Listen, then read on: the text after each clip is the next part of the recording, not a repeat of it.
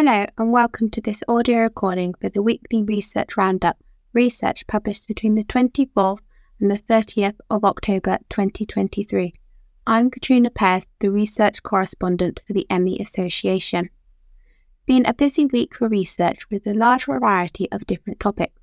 There have been 12 new ME CFS studies and 26 new Long Covid studies this week. We have highlighted one of the ME CFS studies in more detail below.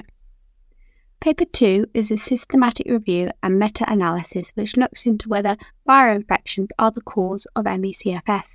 The study searched previous published research on viral infections in ME CFS, finding 64 studies which met the inclusion criteria with 18 different viruses. 12 of these were DNA viruses, 4 were RNA viruses, and 2 were retroviruses. This resulted in patient data from 4,971 patients with ME CFS being included in the analysis, with 9,221 controls. The controls included healthy controls and disease controls, with 1 of 10 diseases such as multiple sclerosis, MS, and fibromyalgia. The study calculated the odds ratio, OR, of different types of virus infections on ME CFS. This is a measure of the association between exposure and an outcome. The OR represents the odds that an outcome, i.e. ME CFS, will occur given a particular exposure, i.e. viral infection, compared to the odds of the outcome occurring in the absence of that exposure. The researchers set the criteria for an odds greater than 2 being classed as potentially risky virus infection. This was a fairly small study giving fairly limited findings. The researchers found that Bora disease virus, BDV, to be a viral infection most associated with developing ME CFS. Other findings of the study were human herpes virus, HHV7, and paravirus B19 alongside their infections. These are both types of DNA viruses, had an odds greater of 2 on ME CFS compared with controls, meaning that these are potentially risky viral infections. Borovirus, BDV, enterovirus, and Coxsackie B virus, which are all types of RNA viruses, had odds also greater than 2 on ME CFS compared to controls. BDV exceeded the cutoff with an odds of over 3.47 on ME CFS compared to healthy and disease controls. A few things to note about this study.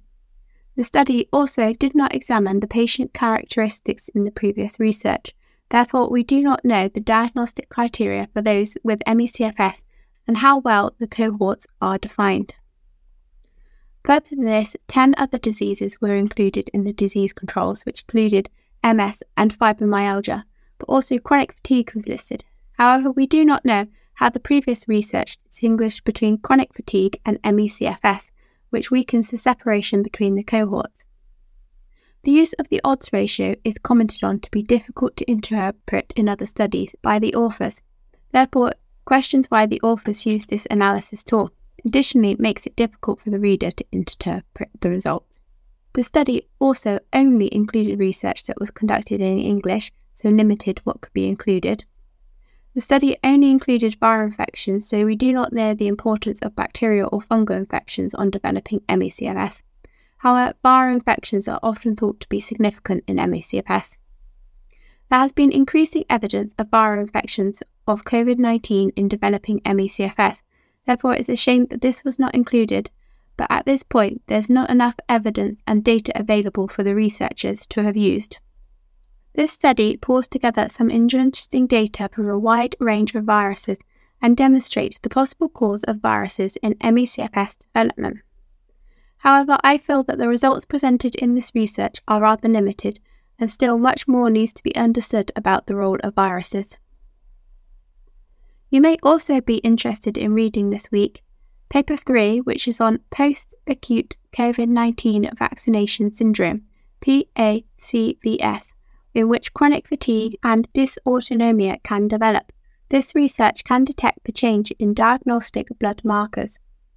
However, it should be noted we do not know the prevalence and therefore risk of developing PACVS. Paper 6, which is on plasma proteinome signature in ME CFS, with potential candidates being identified as possible biomarkers which included proteins involved in inflammation, cellular cellular energy metabolism, and vitamin B12 transport. Paper 7, which is on treating exercise capacity with pyristigmine and is found to improve anaerobic capacity in ME/CFS. Pyristigmine has already been found to help those with POTS. You can read Dr. Charles Seppele's comments about this on Facebook.